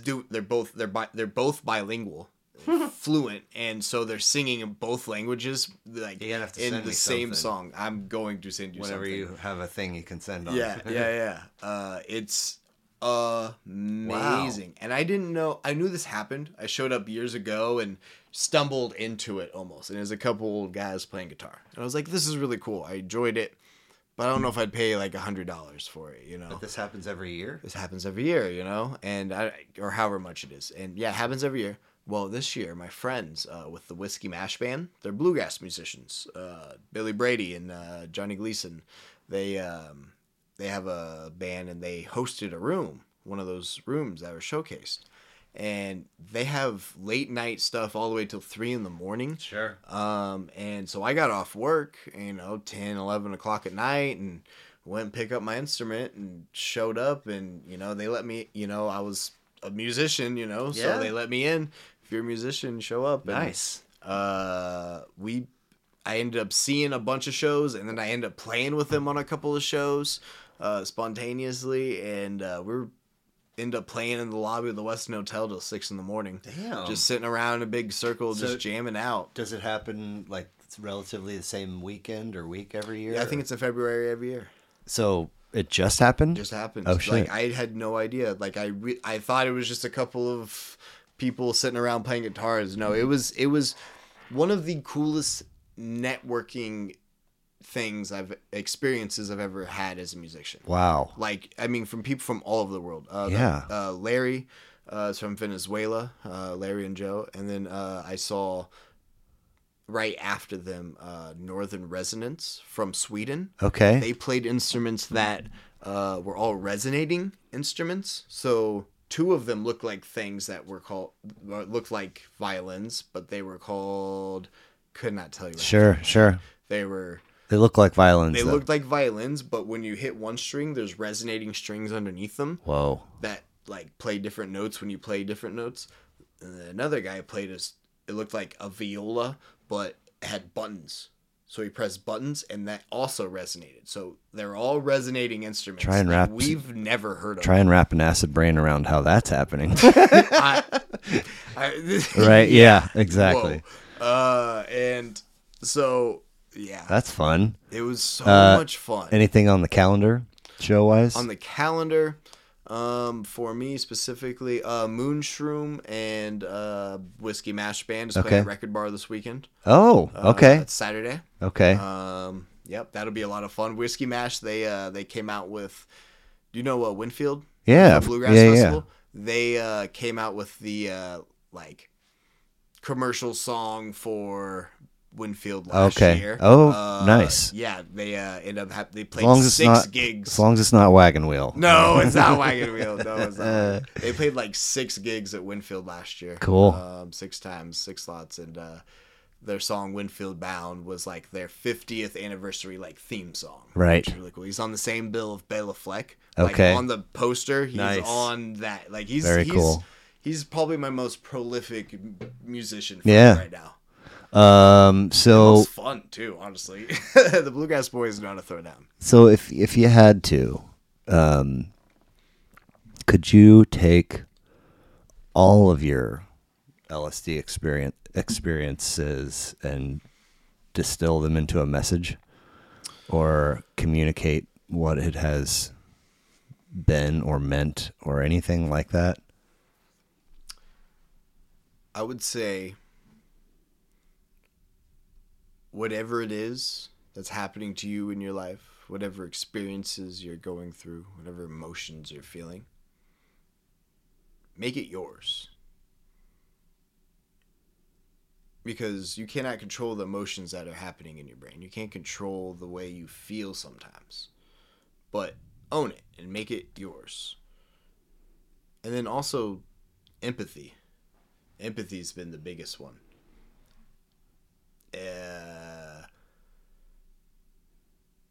I've learned more through empathy than anything else. There's not enough of it in the world. There's not. Person to person. I mean, empathy can be scary. So yeah. Why would I want to feel what the other person feels? Yeah. I have enough to deal with. I know.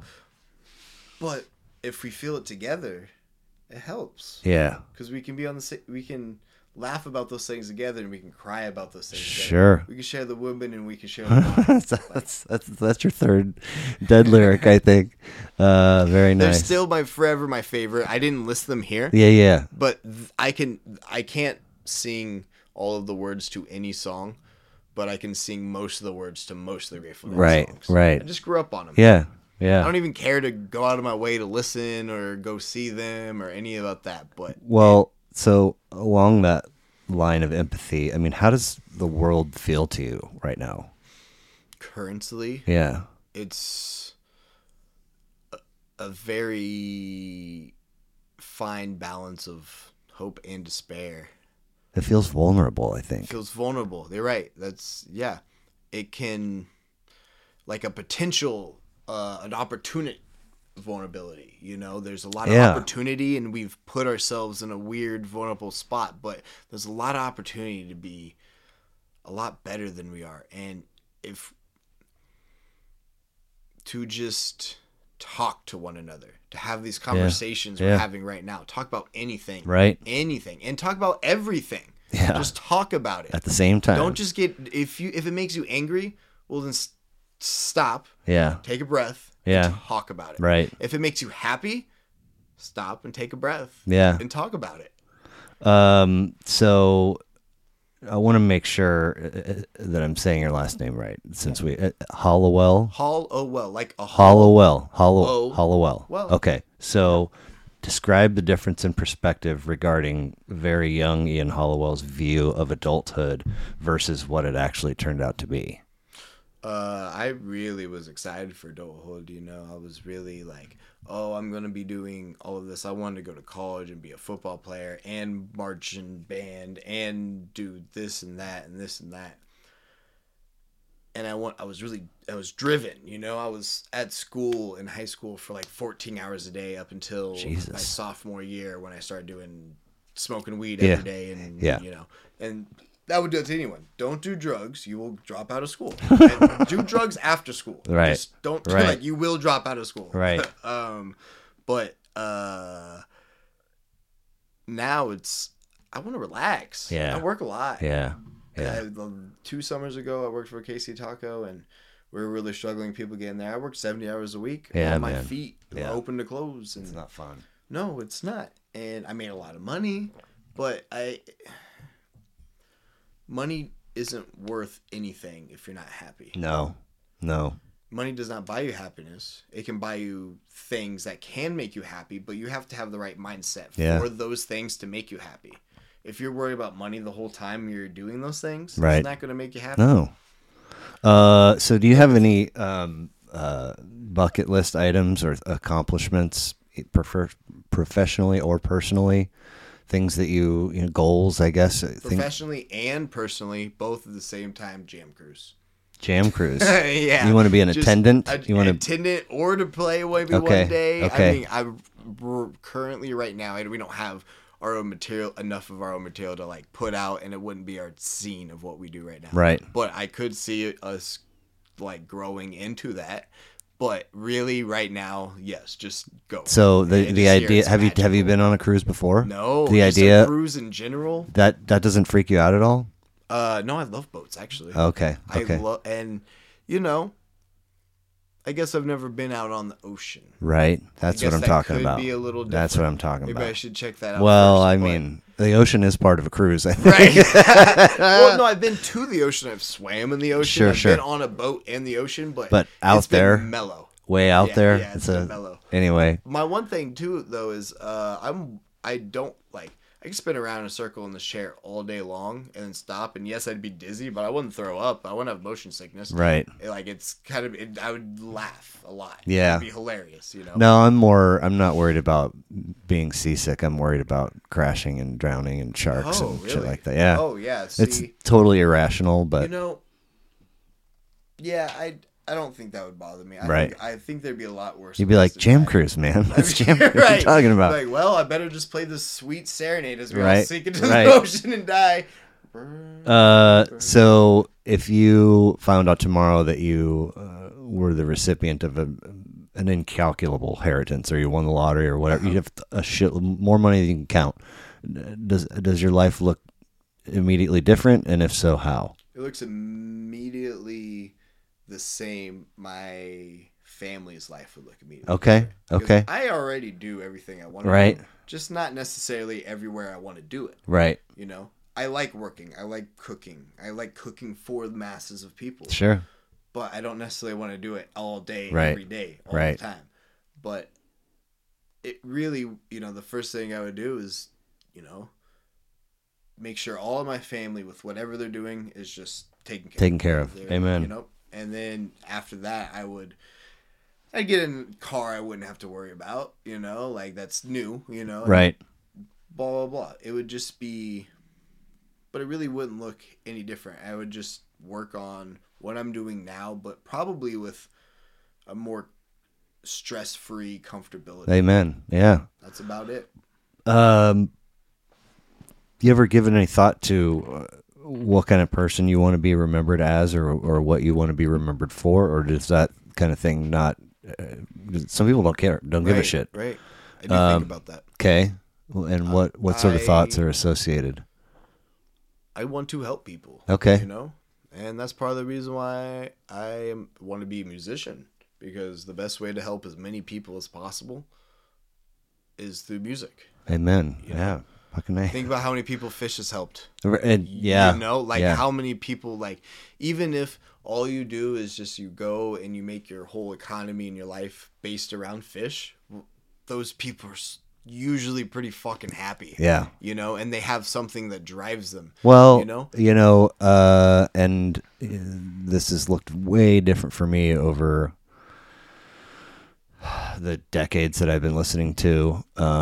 Mostly I love the people. Sometimes the people are a small part of it. Sometimes they're a very big part of it. It's a big crowd. But what I like maybe more than the actual people is the shared love. You know, we're all here for the same thing, and discover, like, you know, I've talked in a couple of episodes about this period, which I'm not exactly still sure when it happened or what timeline, but sort of arriving at this place where my life's inventory is sort of all unpacked and on a shelf or a table, and it's visible, and sort of being like understanding who I am better and being happy or content with, you know, it's okay that this happened at this age and it pivoted me this way. And instead of being like, it's not fair, just being like, you know what, it's fine. Right. And, you know, I just didn't know the experience of listening to Fish live and studio was a thing that I needed. Yeah.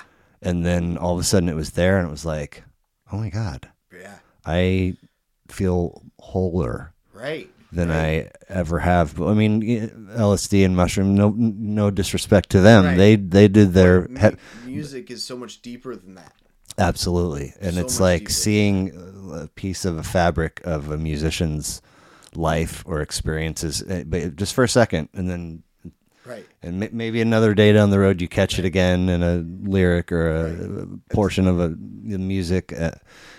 But I mean, they, like, I'll never be able, my two kids are named after him. I mean, I'll never be able to measure.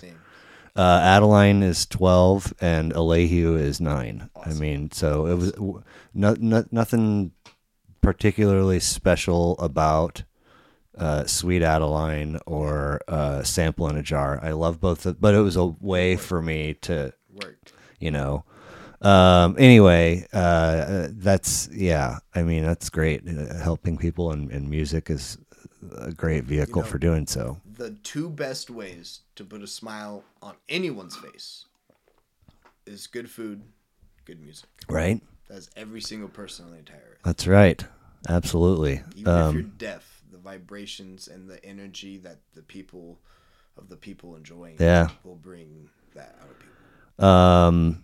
That sounds like a really good message to end on. I wish that I had 2 more pages and 5 more records to talk to you about, but we could set up something else another time. Right. It can always be a part 2. Well, so Ian Hallowell, thank you so much for being here, and you know, side props for having phenomenal taste in music and giving me. That's what I'm here for, is sharing music. Man, even if it's not my music, I'm here to share music. The thing is, it's like.